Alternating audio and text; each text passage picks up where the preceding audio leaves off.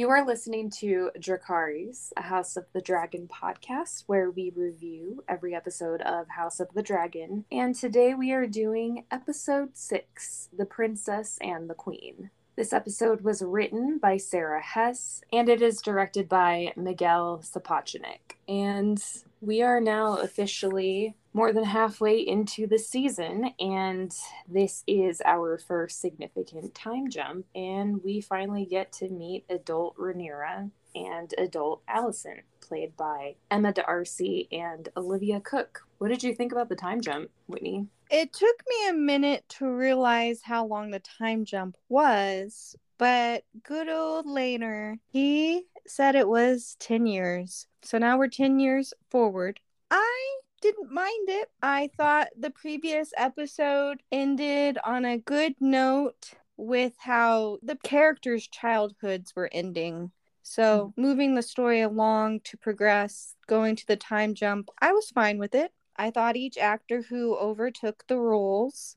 That's really been the big thing. I was curious, like, what you thought, not having really read the books. Did it feel like these were the same characters to you? Yeah, I think they did a seamless transition. I can see these actors being the grown-up versions of these characters. So yeah, I was okay with it.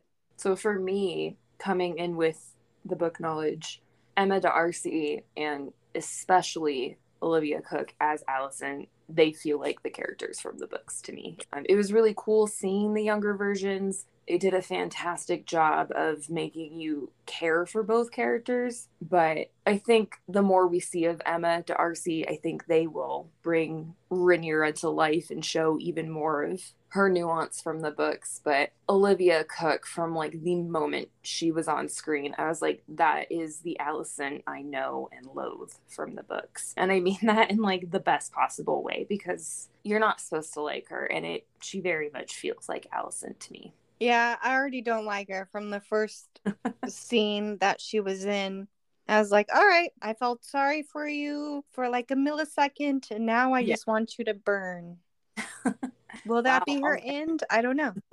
I know there was a lot of concern on the internet because everybody really, really loved the younger actresses, and they were fantastic. But like the entire time from having seen the trailers, I was like, no, I'm not worried. I already know they're going to be amazing. So it was really nice to see them in action. The episode title comes directly from the name of the short story that first appeared in the anthology Dangerous Women, which tells the story of the Dance of the Dragons from the moment it actually kicks off. So it felt like I would say of all the episode titles, this felt appropriate. We meet older Rhaenyra as the princess, and that power dynamic and power struggle with Alicent as the queen. Yeah, that is very present in this episode.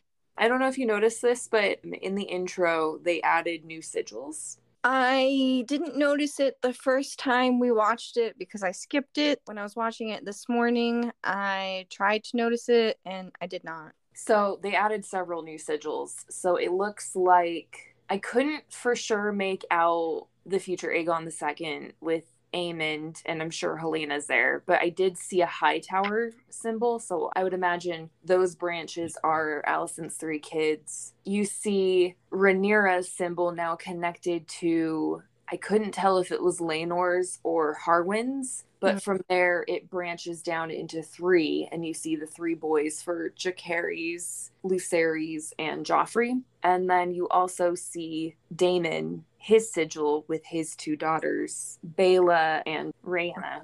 But yeah, so if you go back and like watch from a few episodes ago, this was the most significant update to the intro. They made quite a few additions to it and changes, so it was kind of cool. Oh, I will probably watch like every episode's intros now and see if anything significantly changes or subtly changes. There are going to be more children that are born, so there will definitely be more sigils. I wonder if they'll cross them out as people kind of die off. That'll be interesting to see. Don't give away spoilers, Rachel. People are going to die. 3 people die in this already, so we haven't even started. Our first scene is Rhaenyra giving birth to who will be Joffrey. and you really feel the weight of a woman behind the pen with this scene. It's a very uncomfortable scene, just as, you know, giving birth isn't comfortable for anyone in that position. Before you even see Emma D'Arcy as Rhaenyra, you hear her panting and sweating as Rhaenyra is in the process of giving birth. She is full of sweat, her hair is pinned to her face, and it very much felt like a scene that mirrored the scene with Emma when she died in childbirth. Rhaenyra even looks like Emma in this scene. I felt the exact same way when I first watched this scene because she's sitting in the same chair, right, that Emma was laboring in the first episode. And she said, one day you're going to sit in this chair. This is our lot in life. Our battlefield is childbirth.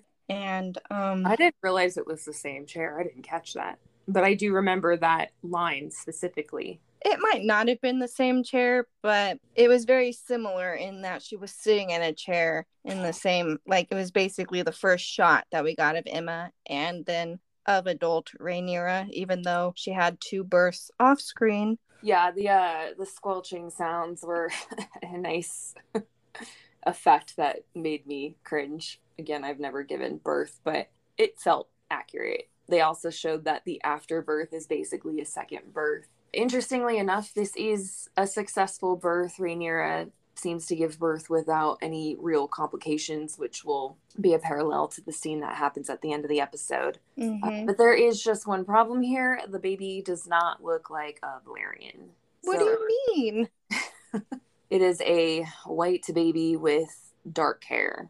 I know I mentioned this. One of the interesting changes from the books to the show is that Rhaenys, which would be Laenor's mother, she's half Targaryen, but she's also half Baratheon. So in the book, she actually has black hair. So despite the fact that everybody in the books, they know these kids still look like Harwins, it's not a secret. It is a little easier to try and pass it off and say, like, yeah, we know it's rare, but they clearly take after their grandmother on their father's side because she has dark hair. So in the show, they don't really leave any room for doubt whatsoever, which consequently enough makes Rhaenyra look even more short-sighted in this episode because of that change. Yeah, but I'm curious, Rachel, correct me if I'm wrong. House Hightower, they have brownish red hair. Why are all the kids blonde? Is that not a recessive gene? I'm just asking. I don't know. I don't know the genealogy of Westeros, although the Targaryen hair does tend to be the more dominant trait. But, you know, good point. Maybe they could have, well, there's no question that Alicent gave birth to those children, though. So that's kind of the thing. Yeah. They don't necessarily look like her, but there's no question that they come from her. I guess I'm just trying to apply scientific logic to sci-fi fantasy. I just gotta stop. I mean, it makes sense to question it. It's just, it's different when the paternity of the father is in question. And if this whole episode seems weird to people that anyone would care this much, there is historical precedence for it. I think Louis XIV's wife, it was a slanderous rumor, but there was a rumor that she gave birth to a black baby and her servants whisked it away. So Louis tried to use that as an excuse to say she had an illegitimate affair, or her rivals for him did. I know I've mentioned the Mary Queen of Scots thing where she had James VI and everyone was whispering in her husband, Lord Darnley's ear, that Mary was getting very close with her Italian secretary, David Rizzio.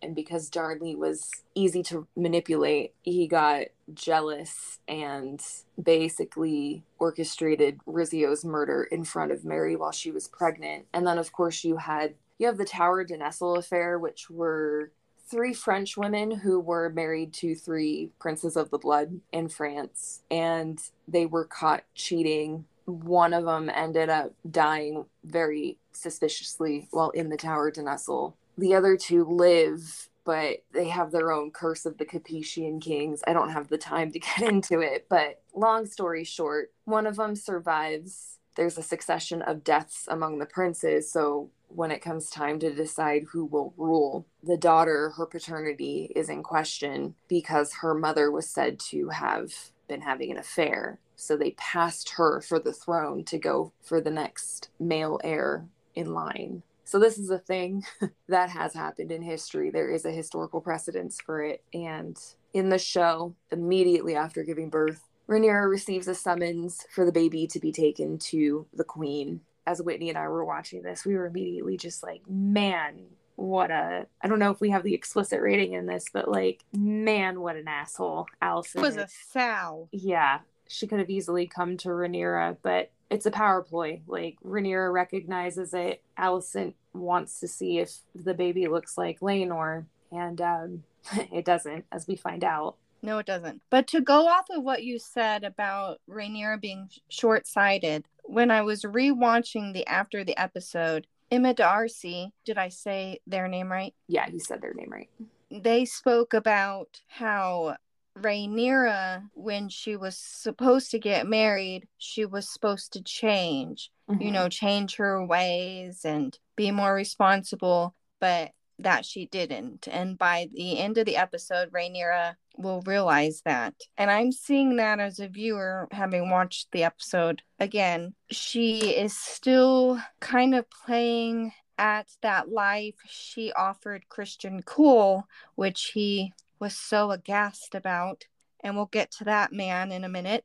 But then to go back to what you said about why do women always have to pay for crimes or situations that could be perpetrated by men, and how she was short-sighted. Why didn't her and Laenor have a baby? It's not just her fault. He had to have tried to help. If you're going to play a part, you actually have to have a legitimate heir at some point. But why is all the blame falling on Rhaenyra?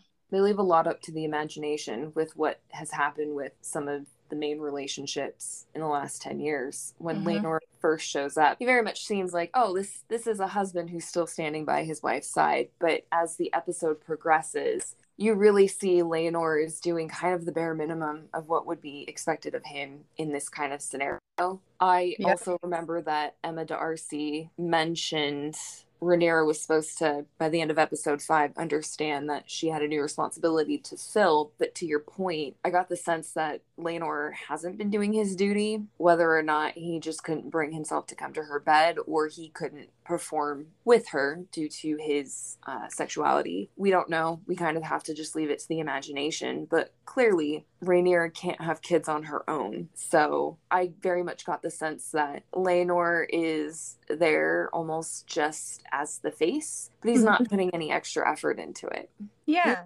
You even kind of feel the tension that has been building between them. Like, you feel Rhaenyra's frustration from the very first scene. He's like, oh, do you want me to help you? And she's like, yeah, that would be kind of nice. Like, yeah, you shouldn't have to ask if your wife needs help. Walking through the keep when she just gave birth. What's that? Trail of blood. Well, exactly.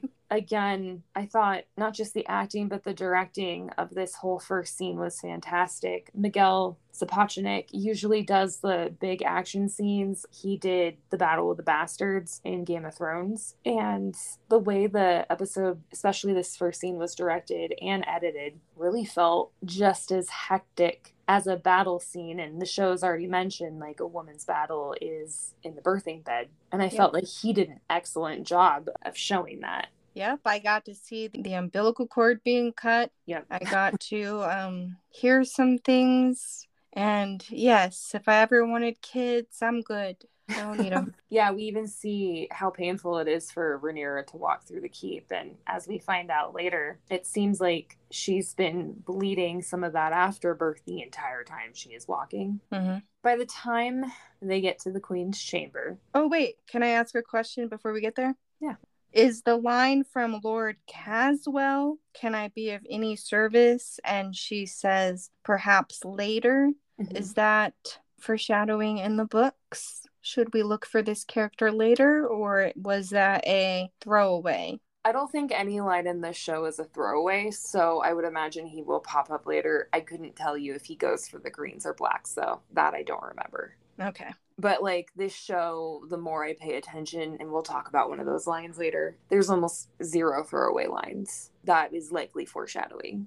Okay, awesome. But by the time she gets to the Queen's chamber, we see that Allison is better at this game now. She has it better honed. Olivia Cooke plays this scene very well. She says something along the lines of, "You didn't have to come yourself." She says the words very prettily and perfectly, but there's absolutely no emotion behind the feigned concern that she wears. And then, sure enough, later on, we see some of the claws come out a little bit in the soft way she hands the baby back to Laenor. And she says, "Do keep trying, Sir Laenor. You may get one that looks like you." That was eerily great to play off of, I felt, in a previous episode when she was trying to get information, she being the queen, getting information out of Sir Christian. And she was like, "I don't want to speak ill of the princess. We both care about her." You know, it's a trait That that's has changed by yeah, this point. yeah. Almost felt like it was a feign sort of concern even then. Like she was wavering, but she was also looking for information. And then when she got it, she went straight green. Well, yeah, 10 years ago, she wasn't as good at concealing her disgust and her dismay. This scene reminded me of Cersei, but I would say Allison, at least in this scene, is a little more subtle in her contempt. Cersei very much wore her contempt on her face. She would sneer at you while she smiled at you. Allison's is much more subtle. Yeah. Much more convincing. I'll give her that. Viserys, he's still kicking. We see him enter the scene kind of after he manages to miss all the tension between Alicent and Rhaenyra, with Alicent making her little comments about the child and trying to look at its hair. This kind of reminds me, I would say, thematically, there's a couple of things going on in this episode. We have the continued interaction of gender roles that women play in this society. We have the generational trauma that gets passed down from parent to child. But we also see men failing at their responsibility within their own marriage and also within the political sphere. Yeah. Viserys doesn't look good. For one, he has not aged well. He's missing an arm. We saw that. So he keeps literally just fading away piece by piece. I couldn't get past the forehead. Yeah, I'm sure everybody's seen the late Crypt Keeper memes. Those are our favorite, I'm not gonna lie. But yeah, Viserys is a proud grandfather, willfully blind to the oblivious. I think even Lionel Strong makes the comment that, he loves his child so much that he's willfully ignorant to what's plain as day in front of his face. Viserys even makes the comment, the baby has Laenor's nose, and you kind of see Laenor and Alicent and Rhaenyra have shifty eyes in that moment. He's happy to be a grandfather. There is a sweet moment between him and Rhaenyra where he says, "How was the birth? Not too painful, I hope." And Rhaenyra, in typical Rhaenyra fashion, says, "I think I called the wet nurse a C word." I'll just say that since we're trying not to have the explicit rating. We're trying. Rhaenyra's personality is still very much intact here. He beams proudly at her because 10 years ago, or I would say 15 years ago, he was worried his family line wouldn't continue. And now here he's got grandchildren and more children of his own. There's a huge Targaryen faction now. Yep, and he's under the illusion, the more Targaryens, the united they'll be. And he's got grandpa blinders on because even though they 100% are probably Sir Harwins, they're still Targaryen as well. Yes. We'll talk more about that comment from Rhaenyra a little later because it's not quite that simple. But as Laenor and Rhaenyra exit the Queen's chamber, the note I made is that Criston Cole stands in the background, standing guard. He's very much just out of frame, kind of blurred. You see him with his back to the door when the two exit, but as soon as they walk towards the camera more, he turns to face them, and you can tell, even in that moment, he's still fixated on the grudge he holds Rhaenyra, and he's standing guard as she walks with a trail of blood following her. So, on to the next scene. Oh, wait, just to piggyback off of Sir Christian, we didn't talk about their first meeting when she approaches the door. I didn't notice him really do anything outside of letting her in. Well, no, all he did was He just called her princess, and that was it. No formalities, no nothing. It's as if he's trying to distance himself from her as much as he possibly can. That's how he should be addressing her. Clearly, there is no bond between them anymore. There is none, but there is a grudge. Well, at least one-sided. Yeah, one-sided, for sure. Which we'll get to. Yeah, our next scene is, I kind of noted this as Harwin and the happy family. It's our one kind of moment of joy and levity with Rhaenyra and Harwin. The two actors did a really good job of establishing, even just between silent looks, just what kind of a bond the two have developed in that time. We see that Harwin has been with Jace and Luke. I'm going to call Jacaerys and Lucerys by their nicknames. So if you get confused at any point, just stop me. No, that's good for me because I'm never going to know how to pronounce those names. Go by Jace and Luke. That's what they're called in the books. Kind of like how Daenerys is called Dany in the books. Harwin's been hanging out with essentially his kids while Rhaenyra has been giving birth. We see that Harwin has aged very well, and we'll figure out right away, pretty much, from this moment, they're like, oh no, he's the dad. That's why everybody's upset. You get the sense that Laenor is aware, which kind of goes along with the arrangement he and Rhaenyra had made in the previous episode. Mm-hmm. And he seems to happily attend the new baby, he being Laenor, but he does pass him along to Harwin to basically meet his son. I thought that was a very sweet moment. I did as well. I think it shows that Rhaenyra and Laenor, even if they're not meeting their duties 100%, at least they have a comfortable sort of friendship going on to where they know, like, that's my lover, that's yours, these are his kids, but they can carry my name type of thing. Yeah. Other thing I noted here is Harwin is now the Lord Commander of the City Watch. In the books, he was very specifically Rhaenyra's sworn shield. He took that place from Criston Cole, even though he never was elevated to the King's Guard. From here, do you have anything else to say about the scene? I gotta say, Sir Harwin, he does look like a doting dad. I am kind of mad, like you said, that their relationship was off screen. I don't get to spend any time with these characters or these moments to care all that much, even though the moments that they did give were so great. Mm-hmm. But no, I want to go to the dragon pit. What about you? Yeah, I want to go to the dragon pit too. Next scene is with the dragon pit, and this is kind of where we really get introduced to the next generation, at least the first set of them. Oh, I called this the How to Train Your Dragon scene.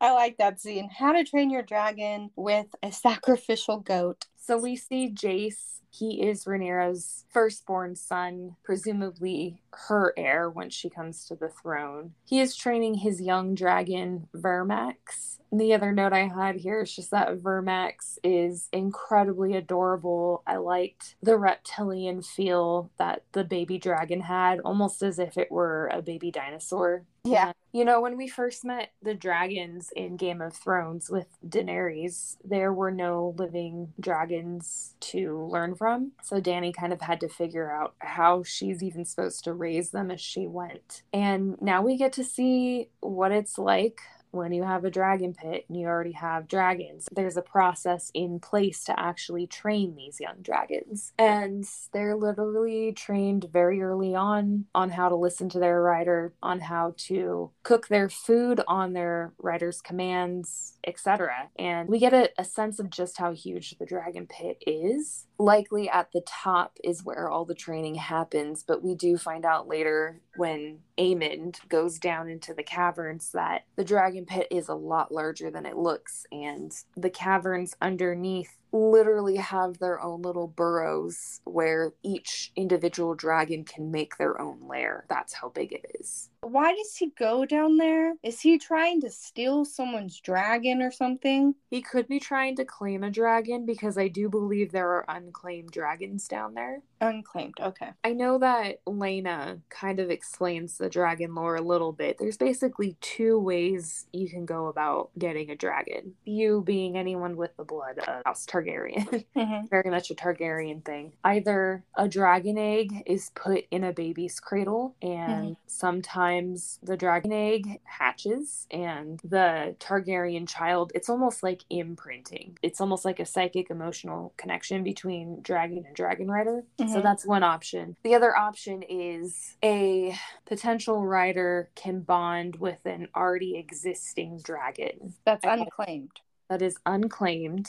I don't want to go into too much detail because I think we're actually gonna see that in the next episode. But the key here, at least, and I know we're getting a little ahead of the scene, but when Aemon goes down there, I think somebody mentioned that dragon looked like, I think it was Dreamfire, which is Helena's dragon. The thing with dragons is once they are claimed, you do not want to approach a dragon without the dragon rider present. It's actually incredibly dangerous, and that's what we saw with Aemon when he was approaching that dragon. Gotcha. But tell me if there's a third way, because didn't Dany in Game of Thrones, or maybe it's explained in the books, doesn't she do some like blood magic sacrifice and her eggs hatch in fire? Yeah, that's a third way. The blood magic was very much a unique experience. Only death can pay for life. So I'm just saying, all those unhatched eggs, guys, there's a lot of death happening. You could put them together. There's a lot of speculation that Dany's 3 dragon age are actually from the clutch of one of these dragons. I won't say which yet. Okay, yeah, please don't tell me. I want to know when we get there, if we get there. If we get there, yeah. Who knows? And if we don't, then you can tell me after. I also thought it was really cool dragon lore how they were showing that the dragon trainers themselves speak Valyrian, and they're teaching Jace that he must get control over his dragon, and that once he has full mastery, the dragon will follow no direction but his own. And they mention that Aegon, that's Alicent's eldest son, he has already gained full mastery over Sunfire. So that's why you see him just kind of standing here like the typical obnoxious teenager, yawning because he's bored, because he's already been through this. How old is he supposed to be at this point? Aegon's going to be around the age of 14. And how old do you think Jace is? I'm just trying to see what the age difference is between them. Oldest Jace could possibly be is 9, so 8 or 9 years old, because 10 years have passed. Dang, Rhaenyra moved on to Sir Harwin pretty fast. Okay. I mean, again, I'm speculating. He seems like he's 8 or 9. But yeah, this is our first introduction to the 2 sets of children that will end up fighting in the Dance of the Dragons. We get the sense that the boys all grew up together, closer as if they were brothers and cousins, rather than technically being uncles and nephews, because Aegon and Aemond are technically uncles to the 3 strong boys. And what I noticed is, to piggyback off of that, they don't see each other's as rivals. Yeah, that will quickly change because of a certain character. Well, yeah, so that's, again, the series mentions later in the episode when they have their training scene with Kristen Cole that, when you train together as boys, you develop a bond. And the idea is that you'll be close so that later on, when it comes time to rule, in theory, if Jace came to the throne and he was close with Aegon and Aemond, depending on, who was actually interested in helping to rule the kingdom, they would, in theory, serve on his small council. You saw that with Ned and with Robert. They were both fostered in the Veiled, so they grew up together, came from completely different regions, but because they grew up together, they trained together, they fought together, they developed that strong bond. And that's what the series had wanted with Rhaenyra's children and his children. But somebody gets in the way. Somebody gets in the way, unfortunately. But yeah, they do seem close for now. Luke and Aegon team up against Aemond, who has no dragon yet, and they present him with the Pink Dread, which is a pig, as his new dragon. And Aemond is clearly sad and bummed because he is the only one of the boys not to have a dragon of his own. And that ends up, a little instance of hazing ends up being salt in the wound for him. I wish he never gets a dragon. I hope he never gets one. You already know he gets one. I know, but maybe the fact that he didn't get one in the first place was a sign that he shouldn't get one. It's interesting because I don't want to give away too many spoilers, even by telling my opinions on these kids, but Aemond, he's kind of the oddball out. Even his own brother is mean to him. To quote Aegon with my favorite line, Aemond is a twat. He's just a child right now, Winnie. I don't know if you noticed this. Allison's boys, they're already wearing green. She already has them in green. Oh, I don't think I did notice, and I wonder if Viserys noticed. I mean, Viserys is missing an arm, so he's got other things to worry about. That's true. He's also missing like a whole head of hair. Yeah. From here, we go to our next scene where we meet Alicent and Viserys' daughter. Her name is Helena. She comes across as very kind of head in the skies, a little out there, a little loopy. She kind of reminded me of Luna Lovegood. I was just gonna say that. Yeah, very sweet. She seems to be mumbling nonsense, but I noticed some people on the internet pointed out that she kind of speaks almost as if she were a Targaryen dreamer, and I did detect some prophecy within her mumbling. Okay, yeah. See, I put, does she have visions? Because I'll let you explain the lines in the prophecy. But yeah, she says something in relation to Aemond. Yeah, in the book she does not. There's really no evidence of it, but I can see with how prophecy is so important in the show, I can see them maybe developing it with her, especially once Viserys eventually kicks the bucket. This scene is interrupted by Aemond, who comes in after being just picked on by his nephews and his brother. Helena mentions, oh, he's done this dragon thing before, and he's so bummed because he still doesn't have a dragon. Alicent promises he will get a dragon one day, and then this is where Helena immediately says after he'll have to close an eye. So that is your Easter egg and your only hint as to what has to happen for him to get a dragon. But it's very interesting because even though certain things are happening to get the characters to the point that they have to go, they're not happening the same way that they're written in the books. Yeah, but the books are written as a history text. A lot of it is hearsay. A lot of it is told from a friend of a friend of a friend. And in many instances, the same event is told with 2 or 3 different versions, and you're left to kind of suss out what actually happened. All right, so that'll be interesting if and when he closes an eye. Yeah. How that actually happens. Yeah, I think we'll see it soon. From here, we get our first scene with older Alicent and Viserys, and we see Alicent immediately go off on Rhaenyra's children, and she blames them for having ganged up on Aemon with the pig dragon, basically calling them monsters. And I did like that Viserys challenges her, and he says, "Are you sure it was not our Aegon?" So Viserys is not convinced that it was Rhaenyra's children that egged everyone on. It seems he actually knows Aegon a little bit better than Alicent does, or it could also just be that Alicent is willfully ignorant in the case of her eldest son. Or willingly ignorant to her entire children, as she feels Viserys is ignorant to Rhaenyra. Maybe she doesn't recognize that in herself as well. I mean, we all do tend to project our insecurities onto other people. So, fair assessment. This is really where we see Alicent's frustration over the fact that Rhaenyra's children are clearly illegitimate. She's outraged by how blatant the infidelity is, and Viserys, there's really no kind way of saying it. He pretty much full on gaslights her. So you can kind of understand to some degree why Alicent is so frustrated by the situation, because she keeps calling it for what it is, and everyone keeps telling her to either shut up and drop the subject or just flat out tell her she's wrong. So at some point, she's just got to be like, you guys are making me feel crazy. I see this thing, you guys see this thing, but I'm the only one willing to call it out. Yeah, but Viserys isn't going to do that. He loves his daughter, and willingly, blind eye or not, he's just happy that the Targaryen line's not going to die out. Well, but then, this is where he's being willfully ignorant, because the reality is Rhaenyra having 3 illegitimate children is incredibly irresponsible, not just from a moral perspective. Like, Alicent is commenting on the political ramifications, but she's speaking from an emotional place, likely driven by jealousy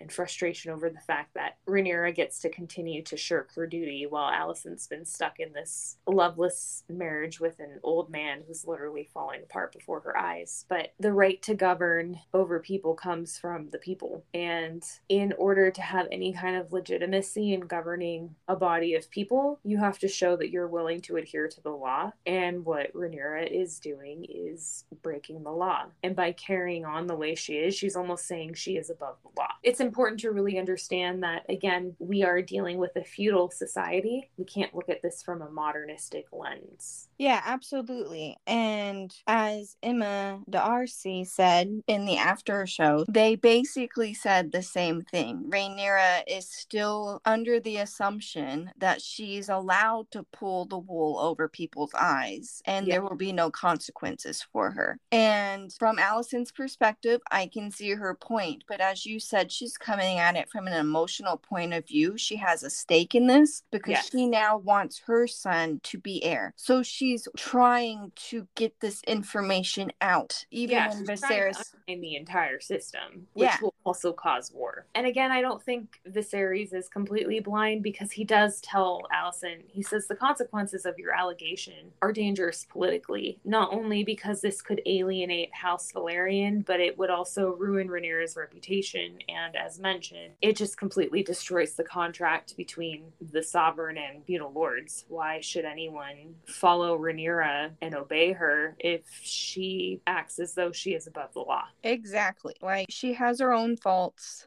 but I'm still Team Black. Oh, same. Yeah. Team Black through and through. From here, we get a scene with Alicent and Criston Cole. We see Alicent rants and raves and vents to Cole. He is still a member of the King's Guard. It is clear that there have been no consequences whatsoever from his actions in the previous episode. Not surprising, because as a member of the King's Guard, it's almost as if he's the most prolific cop in the kingdom. I was just speaking about Rhaenyra acting as if she is above the law. The fact that Criston Cole didn't suffer any consequences shows that in many ways he's kind of above the law in this particular system. We realize that in 10 years' time he has become Alicent's sworn shield and confidant as well. But he has not grown as a person. He still holds his grudge over Rhaenyra after their one night stand from 10 years ago. And this is very much the prototypical toxic man that was rejected once and ended up harboring a grudge for that person for the rest of his life. I called this scene the peanut gallery of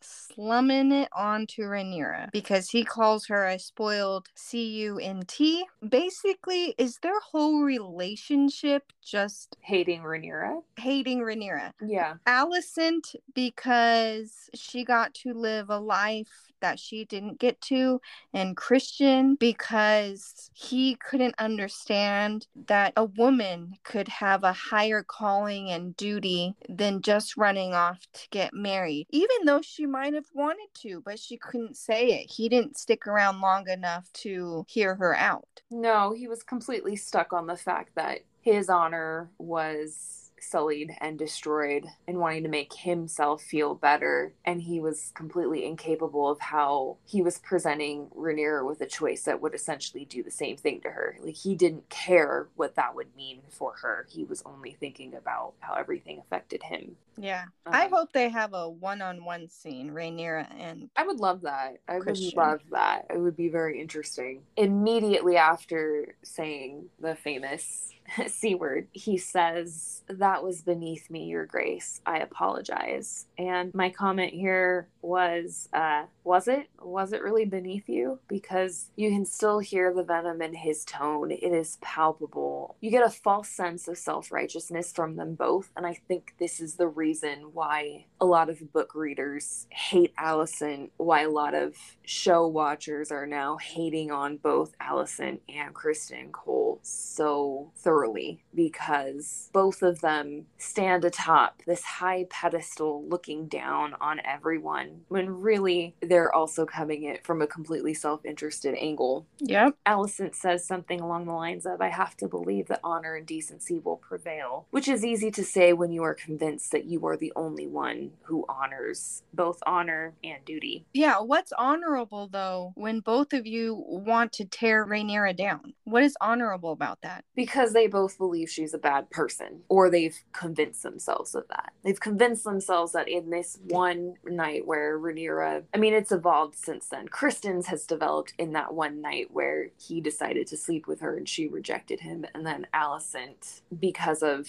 lying to her and then continuing to lie about the paternity of her children. Yeah. But again, Rhaenyra didn't technically reject him. She rejected a certain proposition, and he in turn rejected a certain proposition. They weren't willing to compromise either one, but he's the one that... But he's the one that took it personally. Yes. He didn't hear anything after she basically said, I am the crown and I'm more than just oranges and a ship to a shy. Like, he shut down after that. There was no reaching him. Yeah. And you realize that even in his confession to Alicent, he never brought up that he proposed marriage to her. Oh, of course. And that she said would no. Never deign to admit such a thing. Mm-hmm. Our next scene is Alicent walking in on Aegon jerking off outside of a window. I thought this was, like, honestly the perfect introduction, because I find Aegon to be completely insufferable in the books, and you really get a good glimpse of his character here, where he's just concerned only with what he can do for himself. Everybody else be damned. I feel sorry for anyone who happens to be standing outside of his window at that point. Why does he have to stand in the window, though? He's just a privileged, princely asshole. I don't know what else to tell you. The normal teenage boy thing to do that, but not outside of a window. It was interesting. Yeah, I was going to ask you if that scene kind of encapsulates, his character at this stage in the books. Aegon is very notoriously a flirt. He will get married at some point soon, but he's very much a philanderer. He cannot keep it in his pants. So, I mean, it makes sense. That's what they do in those days. They get married, they have babies, and then hopefully one of them lives. And then they go find somebody else to stick it in. Yeah.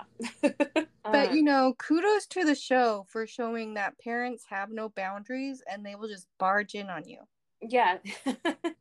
This is a really interesting scene. It's a short scene, but it starts off with Alicent really asking Aegon what happened with his younger brother, and Aegon lies immediately. He says it was Rhaenyra's kids. Do you think Alicent believes that? No, you can tell she doesn't. But she'll go along with it because anything to make Rhaenyra look bad. Okay. Yeah, she'll defend Aegon outside, but, when they're alone, the scene quickly switches and it becomes more intense. Alicent actually grabs Aegon by the face, and you can see she's very much taken on the Otto Hightower role.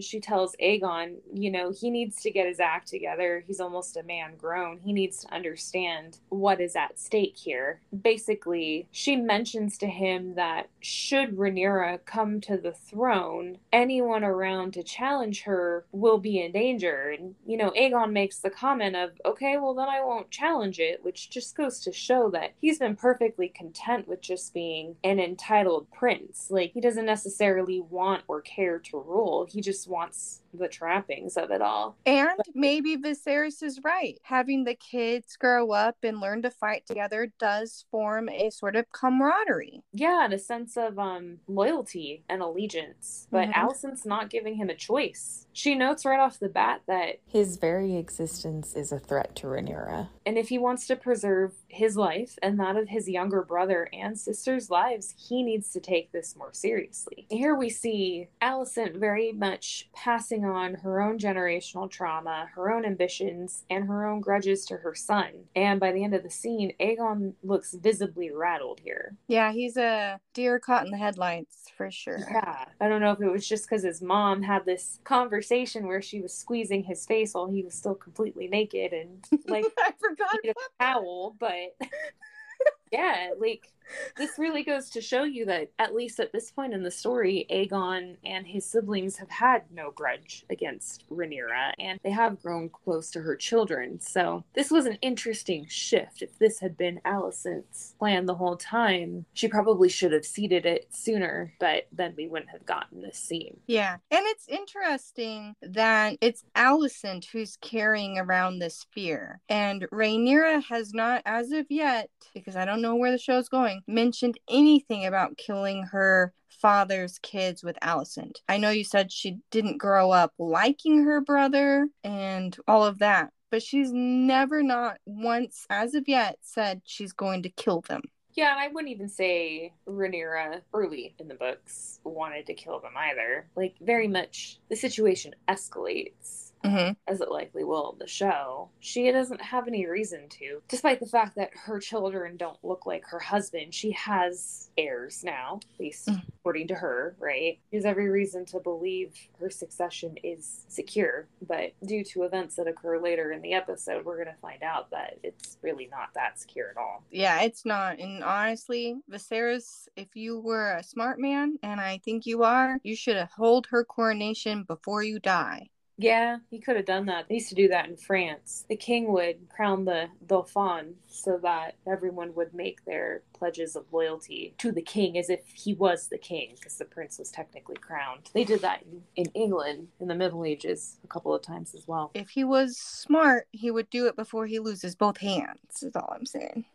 In our next scene, we go across the sea to Essos, and we are introduced to older Lena, and we find out that she and Daemon have gotten married, and right now they are guests in the city of Pentos and kind of make their living just by showing off their dragons. I thought this was a really cool scene. We get to see just how big Vhagar is, especially in comparison to Caraxes. Yeah, so big. The chest, so big. Yeah. So Lena has claimed the oldest and largest dragon in the world.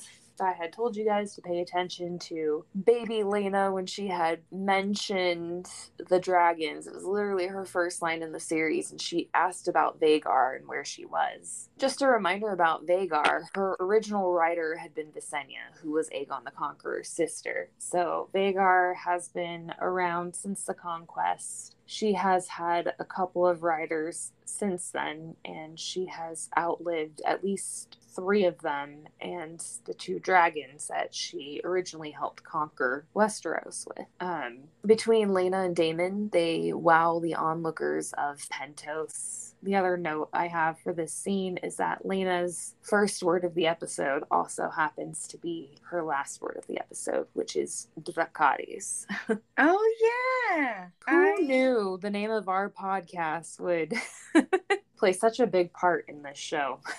Well, you said there's 27 dragons, so I figured there would be a lot of Dracarys happening. Yeah. I called the scene the parlor trick flights because it just felt like they were, a traveling circus, but one that flies with dragons. Yeah, so it's interesting in the books. It is written about, it's almost like a love language or a courting thing, especially with Daemon. Like, whatever woman he's with at the time, if she happens to have a dragon, it's always said that they liked to ride their dragons together, almost as if, like, they were going horseback riding together. And Daemon and Lena were very much known for liking to ride their dragons around. Lena loves riding Vhagar. And in the books, they don't stay permanently in Pentos. They basically travel around Essos for their honeymoon, and then they do come back to Driftmark. But this is kind of done just to show that in a way Daemon's kind of lost his way. So we do see that Daemon has a family of his own now. Lena is his wife, and he has his 2 daughters, Baela and Rhaena. In the books, Baela and Rhaena are twins. I do get the sense it does seem like Baela might be a little older in the show. They didn't specify that. But we basically find out that Daemon has been hiding out in Pentos this entire time for the past 10 years, basically avoiding the politics of Westeros and slowly just wasting away by drinking and riding around and doing nothing substantial. And Lena later calls him out on it, but we can see signs almost immediately that whatever passion ignited their relationship, the stagnation of it is evidence that their marriage is kind of deteriorating, slowly but surely. The man she fell in love with, he had passion and fire and ambition, and she kind of hates to see him the way he is now, just wasting away. And Daemon Targaryen, in typical emotional, unavailable fashion,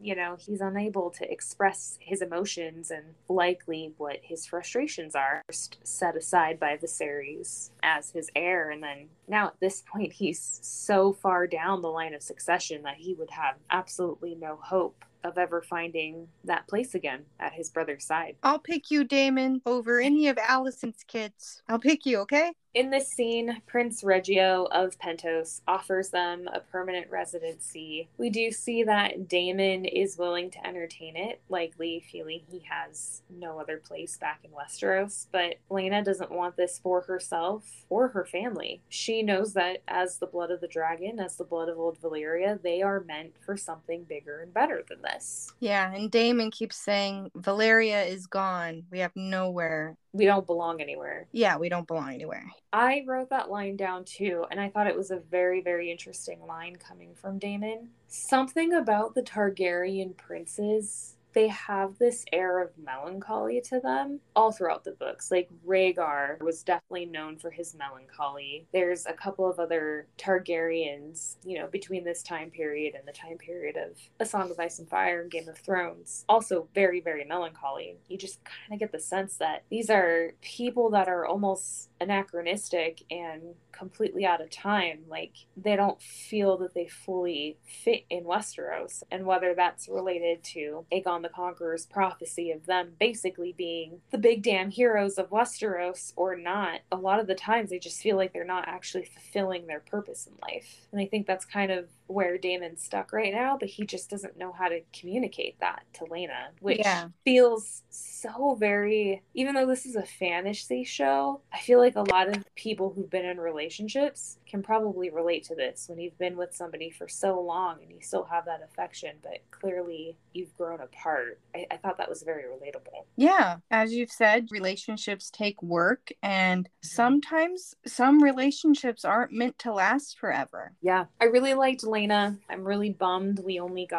really didn't get her for much at all. I loved the actress for older Laena. You see she clearly has a warrior's heart. She mentions that she wants to die a dragon rider's death, and she'll get it by the end of this episode. The actress did a fantastic job of making us care for her in this one episode that we got her. Yeah, yet again, the three actresses and the three actors that played Laena and Laenor seamlessly from all episodes, all did great. And as one death happens, I'm just sort of bummed we didn't get to spend more time with either version of these characters. Yeah, I am too. I would have loved to have seen Laena claim Vhagar. I thought we were going to get to see it, and I'm a little bummed that didn't happen. That's definitely one of I think was a big miss from the show, but they may be holding that moment and showing what it looks like for another character. Okay. From here, we go back to Westeros, and it is the training scene in the courtyard. We see Rhaenyra and Alicent's children training together. Again, Viserys makes the comment basically that the children who played together stay together. Look at that wise crypt keeper. Very wise. He's watching like his extended family. Like he's so happy and so ignorant. Kristen Cole oversees their training. We also have Harwin Strong kind of watching on, like the doting dad. This is really where Harwin fails. He really fails to establish that emotional boundary that he really shouldn't have crossed. Yeah, what is he doing there, to be honest? Harwin can't help himself. As Kristen Cole is training the boys, he's clearly giving more attention to Alicent's children. Viserys never calls him out on this. He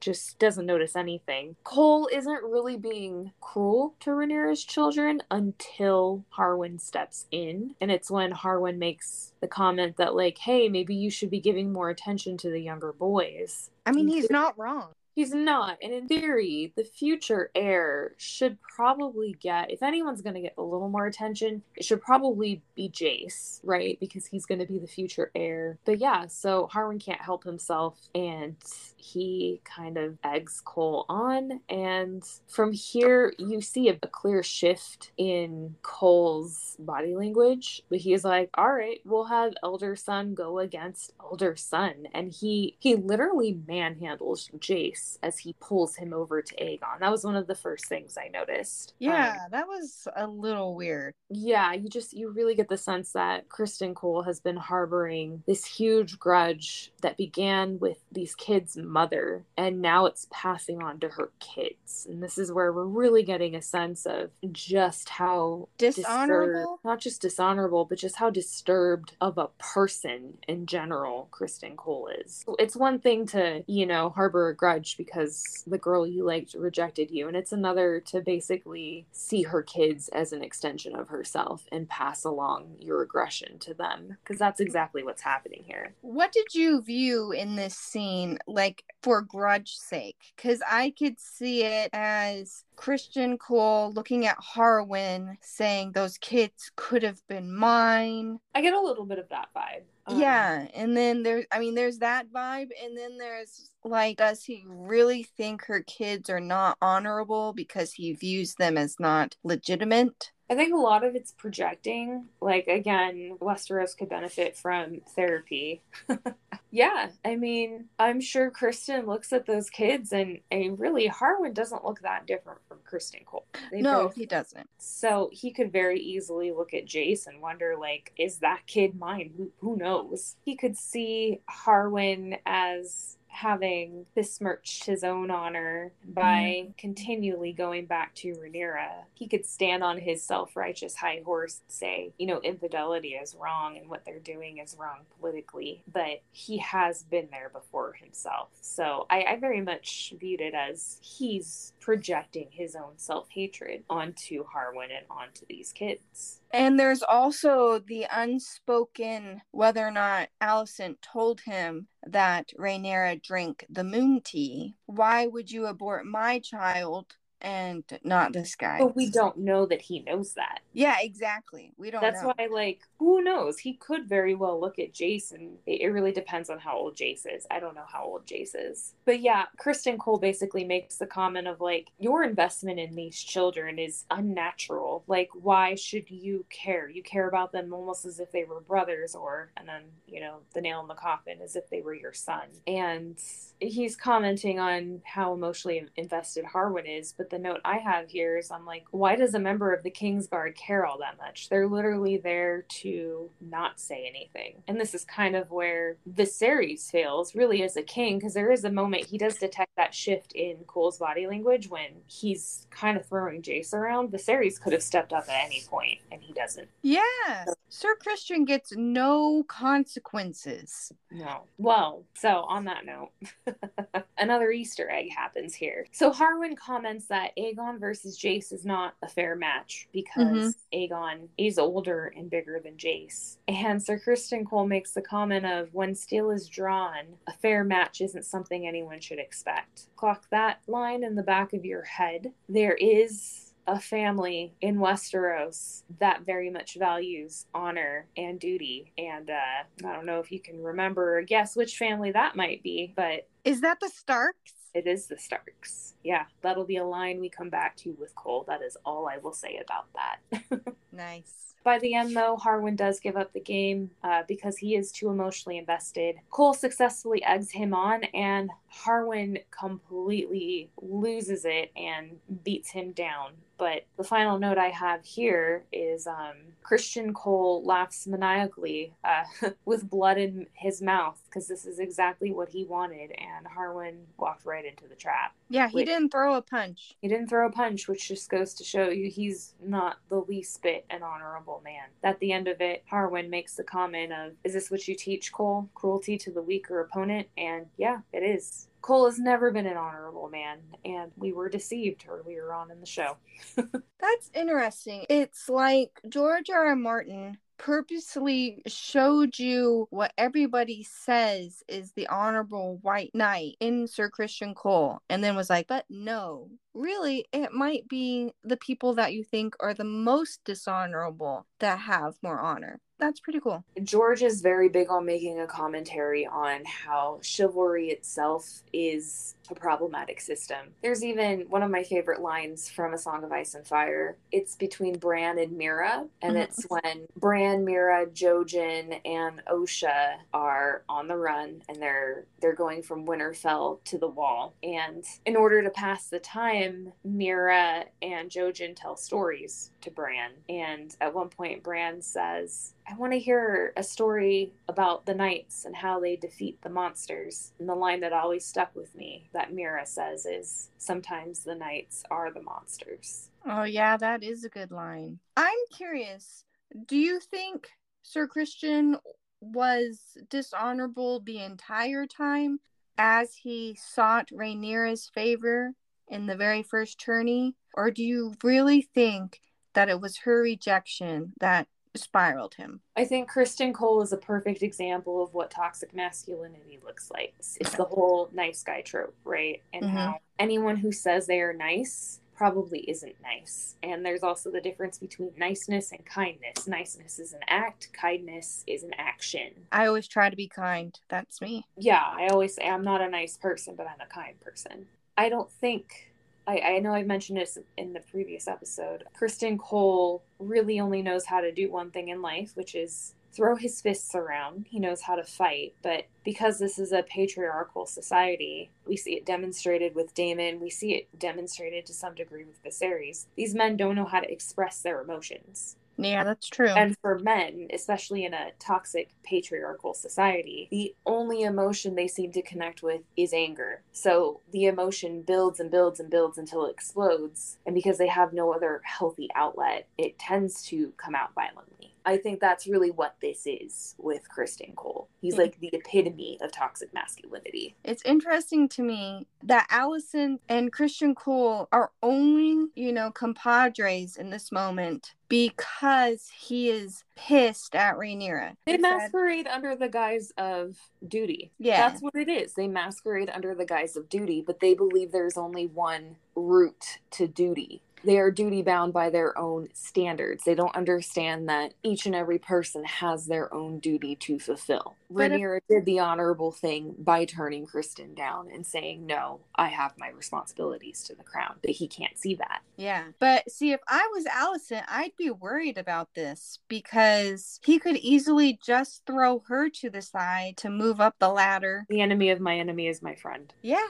They have their shared grievance over Rhaenyra, and that's what bonded them. Yeah, he had a much stronger bond with Rhaenyra, and I think that's what hurt his, fragile his ego. male ego. Yeah, his ego a little bit more. So from here, we're back in Rhaenyra's room with her, and one of her maids informs her that there's been an incident. So it's kind of cool. We see Rhaenyra utilizing the secret passageway in her room that Daemon showed her. And from here, we see her coming upon a very heated conversation between Lionel Strong and Harwin Strong. My tens of tens. Yes, both too pure for this world. So they have a very beautiful and tragic scene. Lionel feels the weight of his actions and reminds Harwin and us of the danger that his and Rhaenyra's actions have put not only on them, but on the children as well. Mm-hmm. He says, not only could you lose your head, and could I lose my head, that could happen to the boys. And that's really what's at stake here. He makes the comment that Rhaenyra's been fortunate because her father is willfully ignorant, and Harwin makes the tragic comment of, I wish you could be willfully ignorant too. But as Lionel points out, the gig is up. People have eyes, boy. This has gone too far. I thought Emma D'Arcy, fantastic job here. They don't say a single word. This is all silent acting. You kind of see the weight of Rhaenyra's actions finally hitting her. She realizes how much is at stake here. When she gets back to her room, this is where we see Laenor. He's coming back drunk with his boyfriend, Carl, and now we really get to see what this marriage has come to. As mentioned, it seems very likely that Laenor never came to the marriage bed to do his duty, and so Rhaenyra has kind of been shouldering the burden of it all. Yeah. Hey, at least she got to have some kind of comfort, and it looks like her and Harwin had a nice relationship, though, you never got to hear them ever speak words of affection or anything. It was just sort of in the glances. You had to read between the lines. And I'm wondering, I mean, as the show progresses, if that's kind of a director choice because of the next relationship she'll get into. I mean, at the end of the day, Harwin really existed to do one thing, which is just get Rhaenyra pregnant with these 3 boys. He doesn't do anything else in the books. How he ends on the show is how it ends in the books. Yeah. I thought this scene between Laenor and Rhaena was very interesting. From Laenor's point of view, we see that he's bored. He's spent the last 10 years drinking and philandering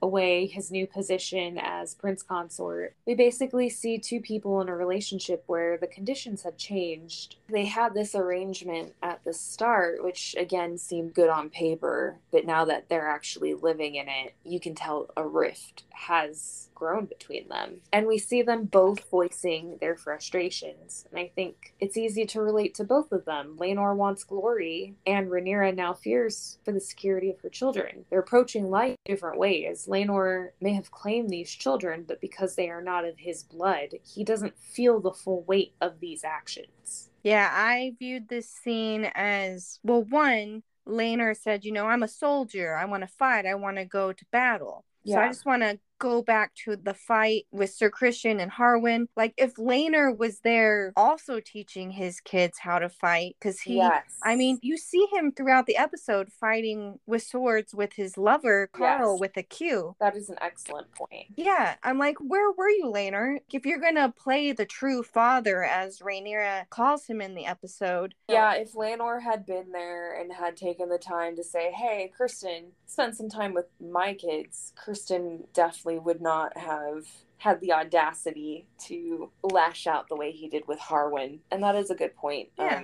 Laenor very much seems like he's been neglecting his family. Yeah, it's not the traditional family, but it's a blended family, and it's a blended family that they agreed upon. So he's coming to that realization where Rhaenyra is coming from, and I think Rhaenyra is realizing that she didn't pull the wool over anybody's eyes, and they're talking about her kids, and now she's scared for them. She's like, oh, I have to be a mom.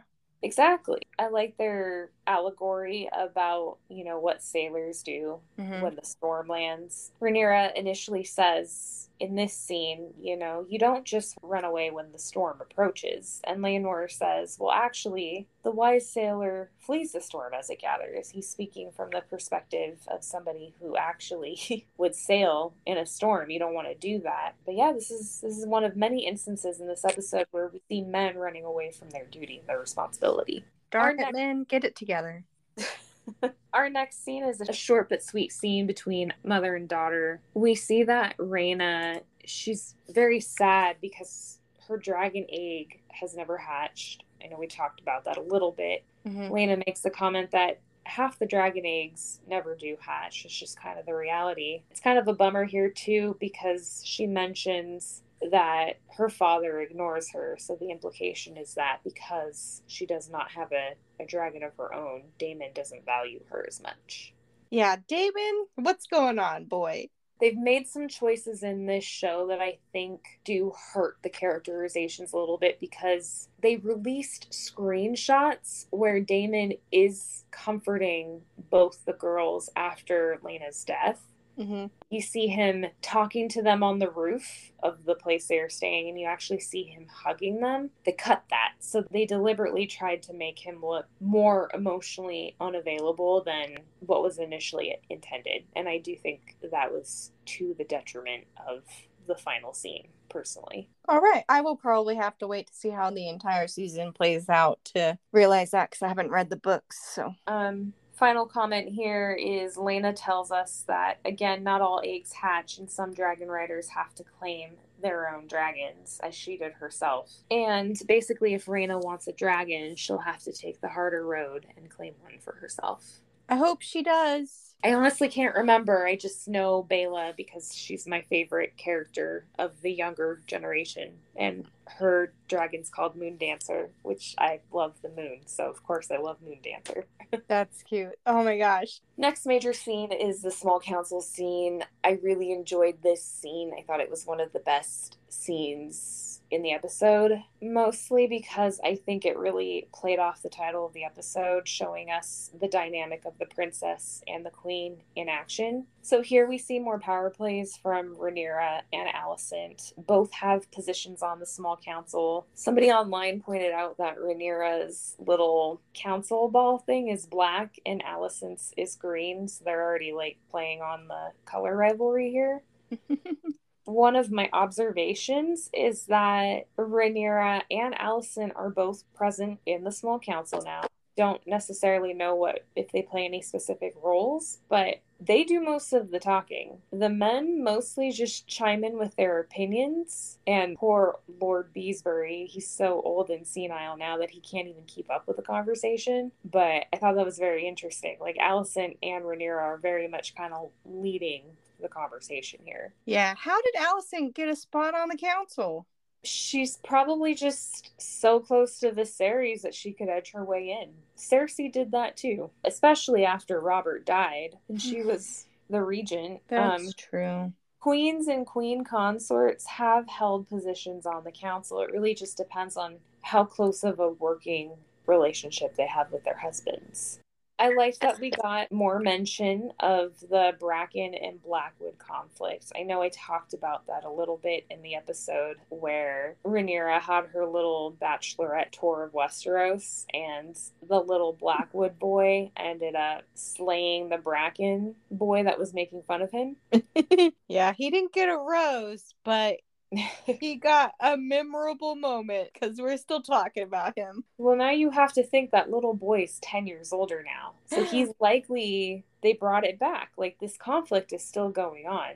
Alicent is quick to pass it off to the Lord of Riverrun, claiming that as this is a regional dispute between two houses that are pledged to House Tully, this is a conflict for House Tully to handle. I actually do agree with Alicent in this regard. It is the great house of the Riverlands that should be keeping the peace in their lands. I agree with that. Okay. Rhaenyra comments, though, that these two houses always look for an excuse to spill blood, and the crown should intervene. She makes the comment that the country folk will know where the lines have been drawn for generations. This is excellent book lore here, and a great nod to regional politics, which would have been a responsibility of the king or queen to maintain peace within their feudal society. Mm-hmm. These regional politics are always going on in the background. But interestingly enough, as we mentioned, Rhaenyra did not help the situation when she did that little bachelorette marriage tour, because she literally ignored the two boys when they were fighting in front of her. So I thought that was ironic. Maybe it shows that she's learning. Oh, it definitely did. You definitely see her demonstrating more of a understanding for politics, especially like regional politics, and the importance of maintaining peace. Yeah. And while I might agree with Alicent's view on it a little bit more, I could see where Rhaenyra is coming from, that if this war keeps going on, then you said House Tully, right? Yeah. Then something is not being done at the regional aspect, that maybe the crown does need to at least assess the situation, not from afar, but... Spoiler alert, the young Lord of Riverrun will step in, and he will be a very important cast later on. Well, all right then. We have something to look forward to, guys. Yes, when the hour of the wolf comes. It's always the North. The young Lord of Riverrun, who will be very important to the series later, he's more than capable of handling his people. Okay, awesome. Great. They then bring up the conflict of the Stepstones, and we find out that the Stepstones are still an issue and still a headache. They make comments of like, oh, where is Daemon? He's the one that won the battle there once. And he joined the circus, guys. Alicent remarks that Daemon abandoned the region and left it undefended, but Rhaenyra reminds her, we, the crown, left it undefended. She's right here. Yep. I agree with Rhaenyra 100% on this issue. Yeah. This is not just one person's responsibility. It is the crown as a whole's responsibility. But Alicent makes a good point that the crown can't afford to defend the Stepstones. The coffers aren't endless, and Rhaenyra says that the cost of war is greater. My comment here is very simply that these two women both make very valid points, and they're the only valid points that are ever made because the men either just agree with them, the series, or they make unhelpful japes. These two women, you can tell within the past 10 years, have come to have a voice on this council, and they do have a pretty decent understanding of the politics of the feudal society with which they, in theory, will rule. It's a bummer because if they found a way to get past their grudge, they'd probably make a very formidable pair together. Yeah, I thought so as well, but it's not gonna happen. Yeah, then we wouldn't have this story. Rhaenyra does try to make common ground here. It's probably her first action in the entire series up to this point that shows some forward thinking on her part. She apologizes for the bad blood between the two families, taking accountability, kind of, for her actions in the past. And she makes the offer of betrothing her son Jace to Alicent's daughter Helena. And eggs for Aemond. And a dragon egg for Aemon. Yes, she offers one. She offers Aemon a choice of eggs if Syrax has another clutch. And honestly, if the two had been married off, we might not have had the Dance of the Dragons to look forward to. But again, not our story here. You get the sense that Alicent would not deign to marry her precious daughter off to what she would perceive is a bastard. Oh, but she says her plain looking sons. And I gotta say, her sons are gonna be cute. Did you see their dad? Yes, right. I did note that Viserys is pretty giddy with joy. He loves this idea, but of course Alicent is not buying it. She notes that Rhaenyra is a fox trapped in a corner, which is true, but her own grudge gets in the way of legitimately good politics, and we know that she will refuse ultimately because, as she tells Viserys in the next scene, I am cold in my grave. The damage is done. We can go back and forth with the who betrayed who first. Alicent for befriending Rhaenyra's father during his vulnerable moments, or Rhaenyra for not telling Alicent about her one night of passion. But at the end of the day, Alicent has made her choice in this specific moment when it probably counted the most. She will not stand for common ground. Yep, Team Black. Okay. Ever the honorable man, we see Lionel attempting to resign as Hand of the King because of his son's disgrace in the next scene. The series notes that Harwin was dismissed from the City Watch. He's received enough of the punishment for having attacked Criston Cole. I make the comment here again, Harwin's actions merit some pretty hefty consequences, but again, notably here when compared to Criston Cole, there's just no comparison. Criston Cole never suffered any consequences for the murder of Joffrey Lonmouth. Yeah, and I'm still mad about it. I know. I would imagine Laenor is pretty upset too.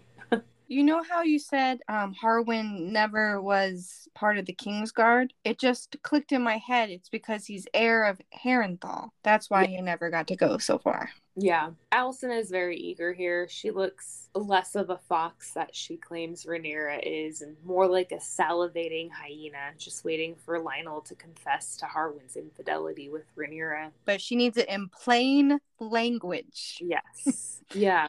At the end, the series will not let Lionel step down.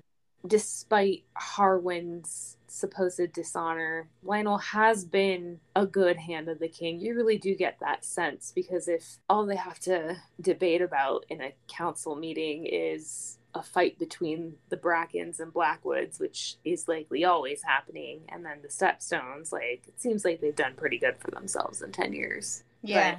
So Lionel is to stay, but he does say he's going to take Harwin away from court to assume his responsibility at Harrenhal as its future lord. This is actually a pretty savvy move on his part because it removes the temptation and sets Harwin on the path to becoming the future lord of Harrenhal. Honestly, this should have probably happened after the first son was born with dark black hair. So that was kind of a mishap on Lionel's part. But it was a good solution to what he could see was a ever-escalating problem. Just unfortunately, neither of them will get to live to actually see it play out. Yeah, I really loved this scene. And as you said, Alicent was a hyena chomping at the bit. Yeah. But I really loved, I'm going to paraphrase, when Viserys said, "You have been giving me sage advice, and unlike others, you do not have selfish interests. Yeah. And I thought that was great because as he was saying that line, it cut to Alicent. And Clearly with selfish intentions. oh, yeah. Viserys knows, and so does That's the very director. this show and yeah, Miguel Sapochnik and the editing. The editing is just so clever. And so as my 10 out of 10 leaves RIP when Viserys actually needs help getting back in his chair since Alicent is upset, she just walks on by. He abandons him. Yeah. A grieved wife that has had enough of her husband's BS. So she's like, nah, man, you can help yourself out to that chair. Alicent storms off to her own chambers, likely the Queen's chambers, and we see she has another friend waiting for her. My 0 out of 0. We see that Alicent and Larry's have developed a new friendship of sorts. He's become another confidant that she can speak freely of her frustrations to. And of course, Larry's is all too happy to listen. And we find out very shortly after it's because Alicent kind of gives her own game away to him. And he's happy to prey upon her. Yep. Larry's emerges as one of our first true villains in this series. And you know, after this episode, I know I said I found him a little dull because I'd already seen Littlefinger. But you know what? All right, Littlefoot, let's see what you got. I would argue that he's better at the game than at least show Littlefinger. He has more of Book Littlefinger's flair because Book Littlefinger would never have brazenly bragged about power, especially to Cersei, when he had nothing on her at the time. Oh, yeah. Yeah, it turns out the unassuming guy with a disability is opportunistic, ambitious, and cruel. And the entire time that Alicent vents, the note I made is that we just see Larry's watching her. The framing is very predatory. Alicent is so eager to have anyone who is partial to her. In all of King's Landing, is there no one to take my side, she laments. Not me. And I very much appreciate Larry's honesty because he basically says, don't delude yourself into believing your father would be partial. And that's when she says he would be partial to me. So again, she's just lamenting over the fact that she's just not getting her way. And she has no idea of how easily she is preyed upon by someone like Larry's.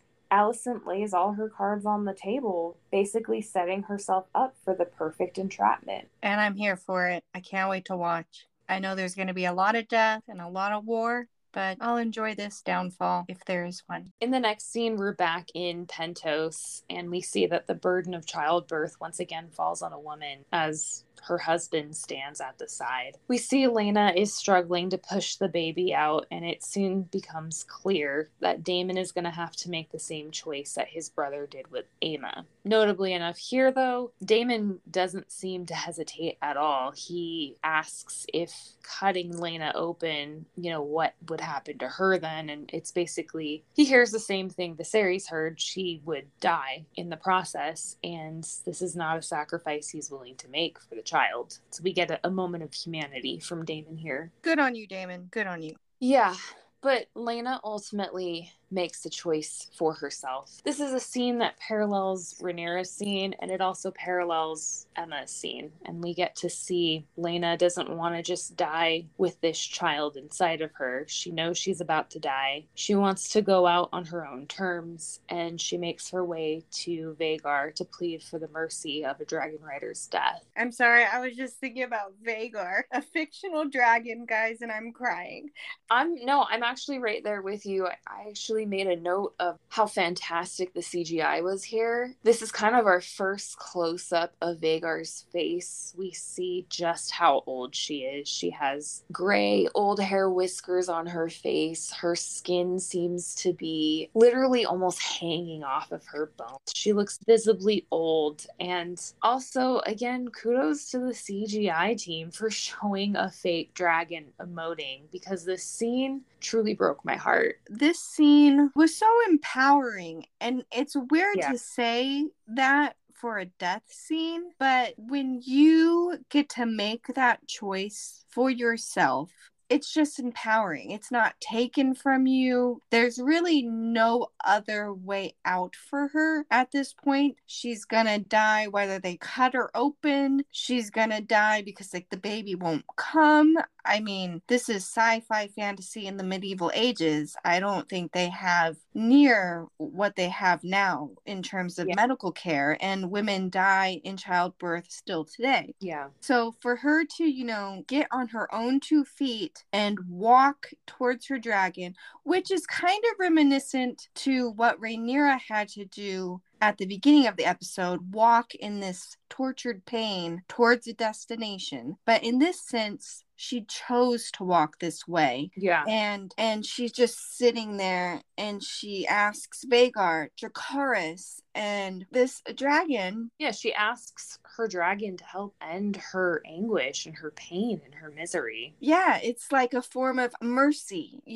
This is the end for me, Vhagar. Thank you for all 10, 20 years that we didn't get to watch, but were implied in the scene, because Vhagar looked confused, upset. Yeah. And she didn't want to. Yeah, she didn't want to do it. I would say this was a good episode for dragon lore, especially when it comes to the dragon bond. We see that the dragon bond is incredibly strong, and that's demonstrated very well in this scene. Some people suggest, when speculating about the lore, that dragons can actually sense their riders' emotions. Mm-hmm. And sometimes react accordingly to whatever their rider is feeling. It's a very strong psychic emotional bond. And yeah, the scene is very heart-wrenching. I know I mentioned that in the very first scene we see very young Laena and Viserys talking about a potential marriage alliance. Viserys reminds us that Vhagar and dragons sometimes feel sorrow, and that Vhagar has lost a couple of her riders as well as outlived several of the dragons that she first came to Westeros with. So she, as a dragon, has experienced a lot of heartache, and now she gets to outlive another rider. But as mentioned, Elena is begging for a release from her pain and her anguish, and this is what she wanted. She wanted to go out with a dragon rider's death, and as it was heartbreaking to watch, we do see Vhagar does this for her. She gives her this last moment of absolution. One final note here is Matt Smith runs out as Daemon and does another fantastic job. It's such a short scene, but you see all of that emotion he could not show to Laena earlier in the episode. It is there written on his face. You see his anguish and his pain at watching his wife die this way. Yeah, phenomenal acting throughout this entire episode, this entire show, to be honest. I wonder, I know her death doesn't happen this way in the books, because they kind of said that in the after the show thing, but they said, no, she deserves a stronger death. She deserves her moment. But with how they portrayed it in the show and how you were just talking about Vhagar, do you think that might be in her headspace for the next episode? Because, she gets kidnapped. We won't say by who. I don't know. It could be. I know people have been speculating, like, why the person who claims her is able to claim her. I don't know. We're going to have to see that play out. I will make this comment about the change from the books. Okay. I've been very harsh about a lot of the changes Game of Thrones made, and it wasn't necessarily because an event was changed. It was because an event was done to the detriment of the character of the book. It was completely opposite from what the character would have done. Okay. So undermines the character itself. In the books, Laena knows she's going to die. She wants to see her dragon one last time. She wants to ride her dragon one last time. She doesn't make it to the dragon. She dies on the stairwell, and Daemon finds her, and he cries and he mourns over her body, and then he carries her back to their bedchambers. I think the spirit of Laena is still captured here, because in both scenes, the thing that is important to Laena is that she actually gets to make it to her dragon. So I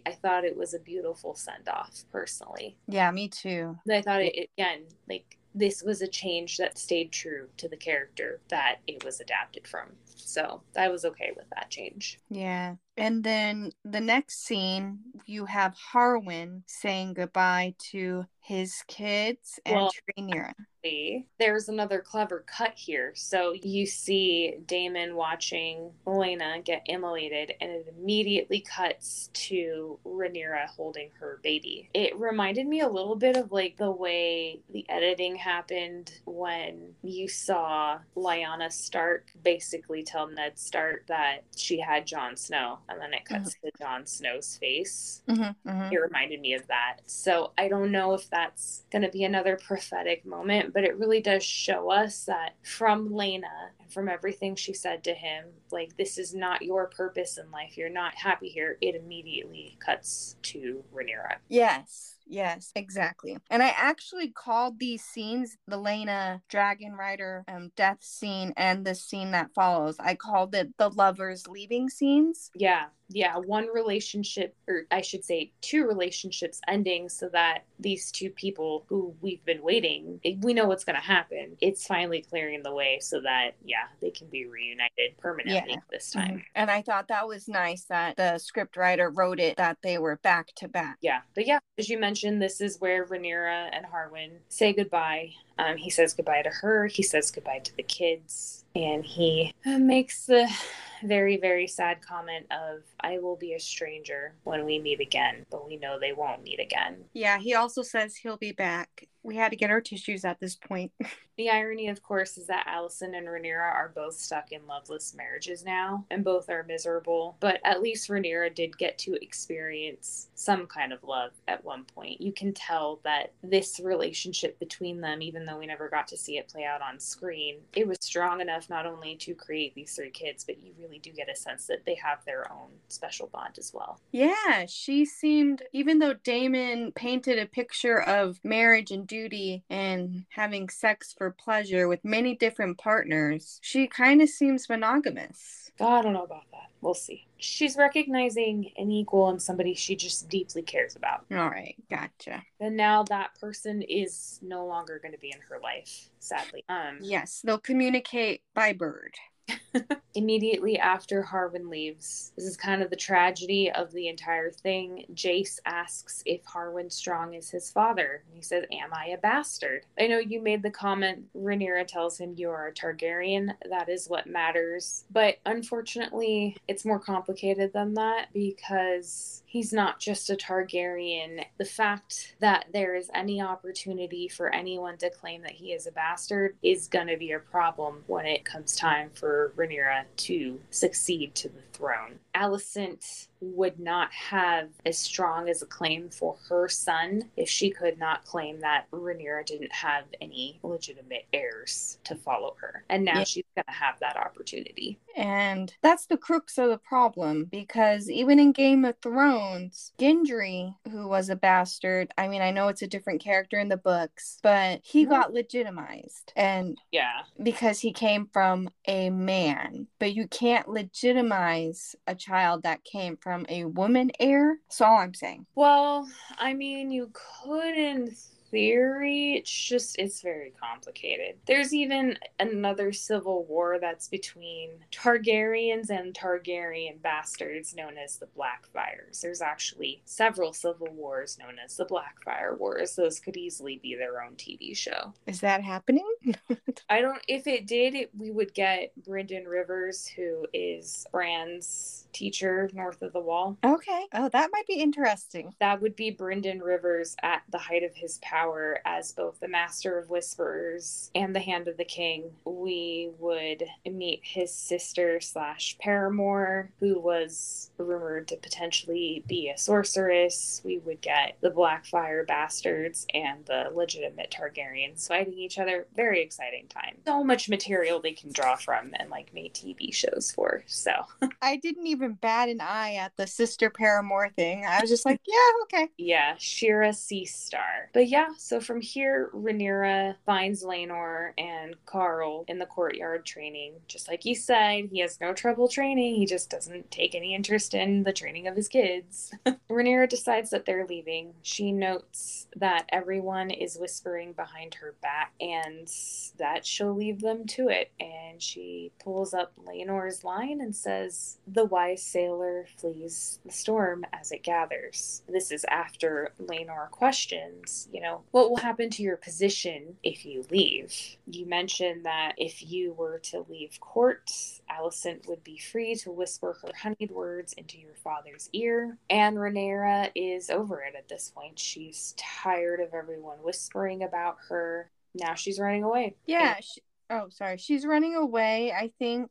And as you've mentioned in previous conversations, this is probably not the smartest move for her to do politically. It is literally the dumbest thing she can do right now. Yeah, it is. But I'm wondering if she's thinking at it from a mother's perspective because her kids seem to be hurting. I want to give Rhaenyra the benefit of the doubt, but I don't think that's the case here. Gotcha. She mentions that she was undermined by Alicent when she made that proposal of Jace to Helena. Mm-hmm. She feels as if her word has no weight here. Of course, Rhaenyra doesn't know that Lionel Strong is about to die, but because she is leaving, because Lionel Strong is about to die, because Harwin is about to die, he was already leaving anyway, and because Daemon is nowhere near King's Landing, this series is going to be surrounded by people who are completely self-interested and are going to do whatever they can to undermine his work from the past 15 years, which is essentially to ensure that his line continues and that Rhaenyra is his heir. Yep. And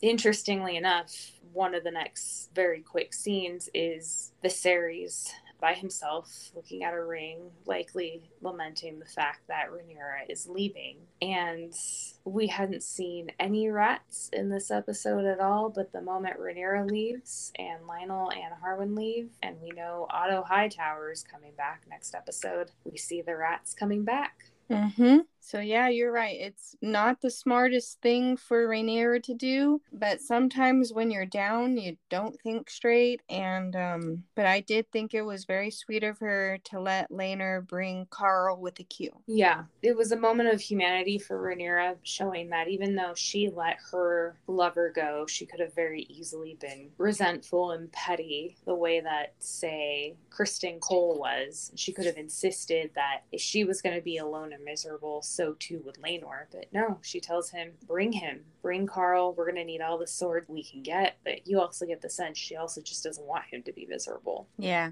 But I do think this is a character flaw of Rhaenyra's. We've seen her run away in the past. She ran away during the hunt, initially. She literally ran away from her marriage tour. This is what she does.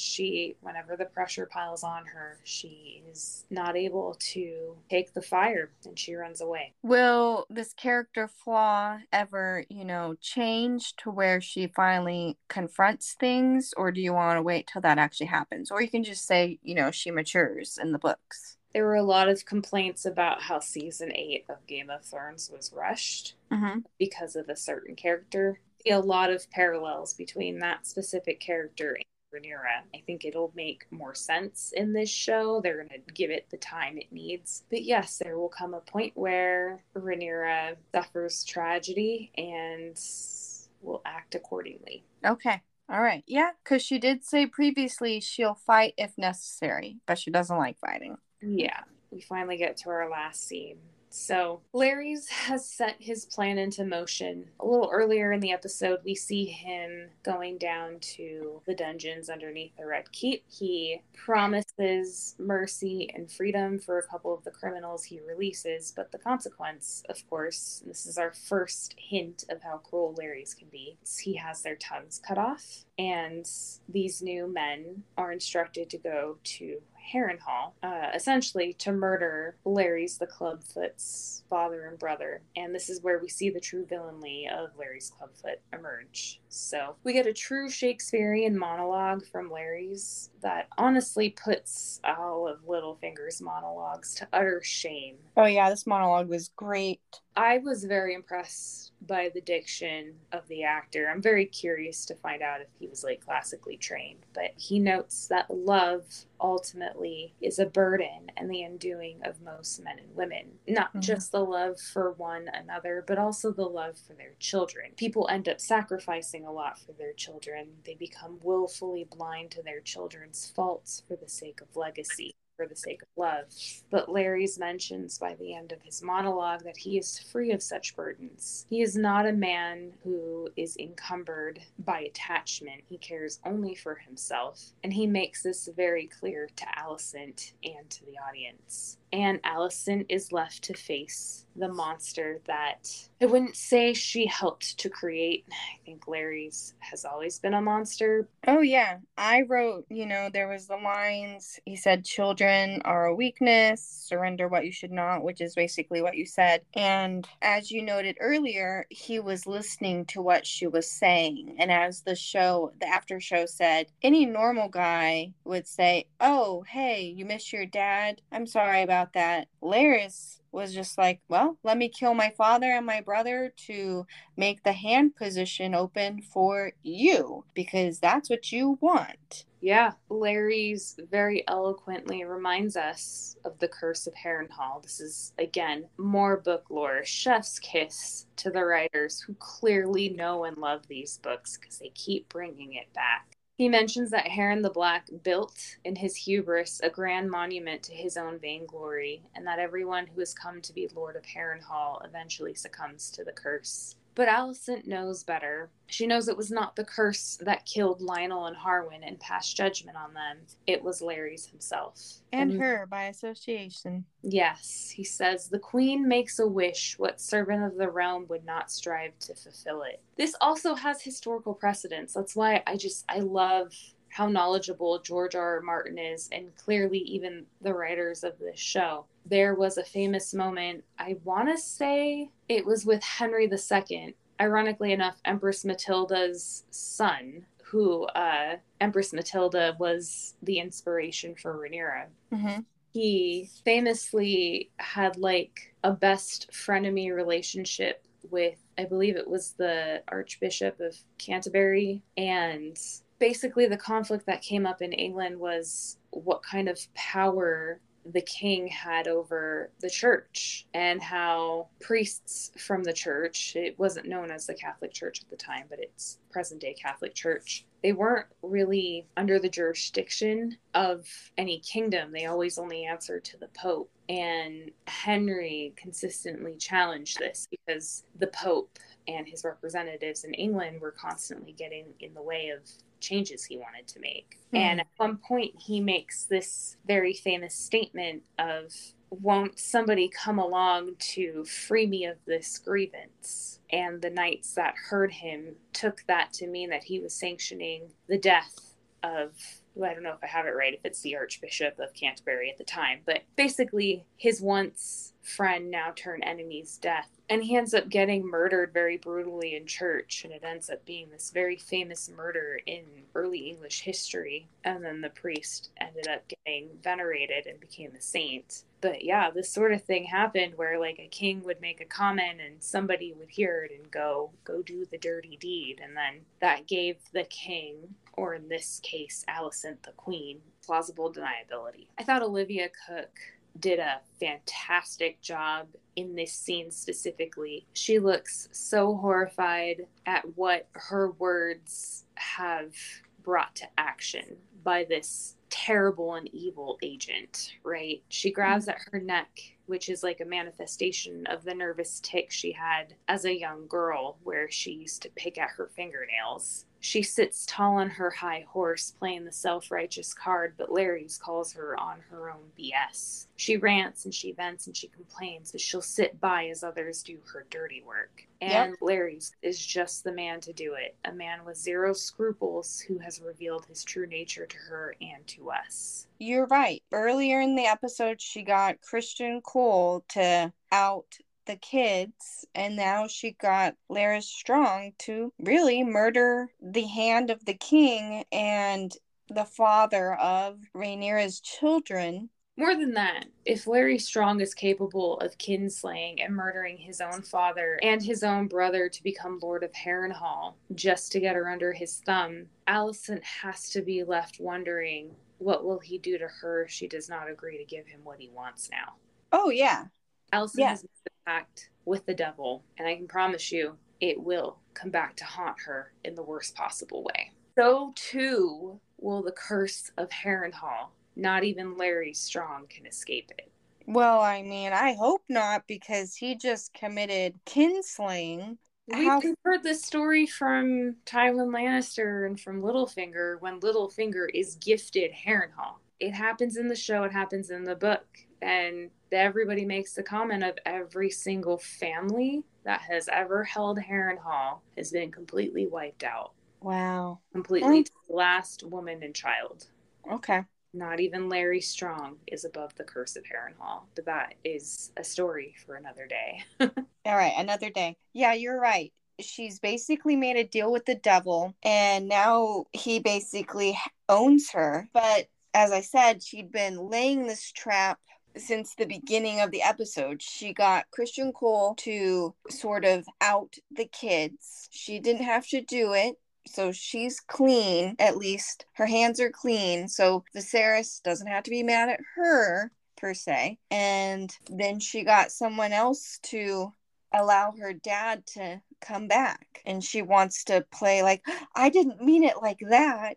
But you're right. He calls her on her stuff, and she's just trying to play all innocent. And honestly, the stuff that she's doing gonna bring down her own downfall. Yeah, I think that just about wraps up the episode. Who was your winner of this episode? Oh gosh, Lionel Strong. I know he dies and he should probably be in my worst week, but he held to his convictions and tried to leave his post honorably. He was an honorable man through and through. Yeah, he was an honorable man through and through, and I enjoyed all the scenes that he was in this week, and I'm gonna miss you, Lionel. He very much reminded me of like a more politically savvy Ned Stark. Yeah. Well, my winner of the episode is really the only person to come out of this with any wins, and that was Larry Strong. Yeah, he's a good winner. By getting rid of your man and Harwin, he became one of the most powerful lords in all of Westeros, and he now has Alicent under his thumb. He very much won this episode. Yes, he won the episode. I guess my pick was more emotional. Yeah, it's totally fine. Pick who you want. All right, who was your worst week? So the people who had the worst week by far were Rhaenyra and the strong men. Rest in peace to Lionel and to Harwin. You will be missed. My worst week goes to Aemond Targaryen. Yeah. He got a pig. That was pretty awful for him. And he got called a twat. Kids are jerks. My performances for the episode, I have a couple of mentions. So for me, by far, Olivia Cook, perfect Alicent. I hate her portrayal so much, but like she does a fantastic job of making me hate her. And Matthew Needham as Larry's completely blew me away by that last monologue. And I also wanted to mention, I believe the older actress for Lena is named Nana Blundell. Okay. She didn't have many scenes, but man, did I feel for her by the end of it. I thought she did fantastic. I didn't look up everybody's name, to be honest. But yeah, I really loved Olivia Cook. As you said, I think she was giving me some great Lady Macbeth vibes in this episode. But my performance of the week, because I thought about this last night, it goes to Vhagar. Oh, that's a good one. Yeah, goes to Vhagar. I'm sorry. The dragon made me cry the most. And right? Yeah, that if anything, anytime someone or something can make you cry, yeah, let's give it up to the CGI team for creating a dragon that showed enough emotion to make us cry. Yeah, thank you, Vhagar. I thought you had the worst week. You had to kill your dragon rider. I know it was Mercy, and no one's gonna think of how that affects you. So I can't wait to see what kind of mood you're in next week. We definitely need some like dragon therapy for poor Vagar. Some grief counseling. I will do it, Vagar, but please don't burn me. I'm a good listener. Aw. All right. Well, you've been listening to Drakari's A House of the Dragon podcast. You can find us at Drakari's A HOTD podcast at gmail.com. It's Dracaris HOD podcast. Whatever. At gmail.com. Yeah, on Twitter and Instagram. Yes, our Twitter handle is Dracaris HOD. Our Instagram handle is Dracaris HOD pod. Please follow us, tweet at us. Rate, review, and subscribe. Tell your friends. Again, big thank you to Danny for our podcast logo. You can find her work at Design Nerd Graphics on Instagram and Facebook. And thank you to Jesse Shadis for our theme song. And yes, thank you. Yes, we love it. I listen to it still all the time. If you want to hear more of my voice, I do another podcast called Difficult Damsels. You can find it on the same podcasting service you're listening to now and talk about both badass and problematic women from history. And where can we find you, Whitney? Well, I don't have another podcast, but you can find me at Whitney J. Stutz on Instagram. And I am the one that's primarily on the social medias for the podcast. So you can find me there. If you go visit Whitney at her personal Instagram, you can usually see pictures of her puppies, Kylo Ren and Chewie, who are adorable. Yes, that's all I post. All right, I can't wait for the next episode. Me too. I want to watch it. I want to get mad at characters. And I hope you guys come and listen to us. I know I'm a few episodes behind, but I'll get caught up. Okay, thanks. Bye. Bye, guys.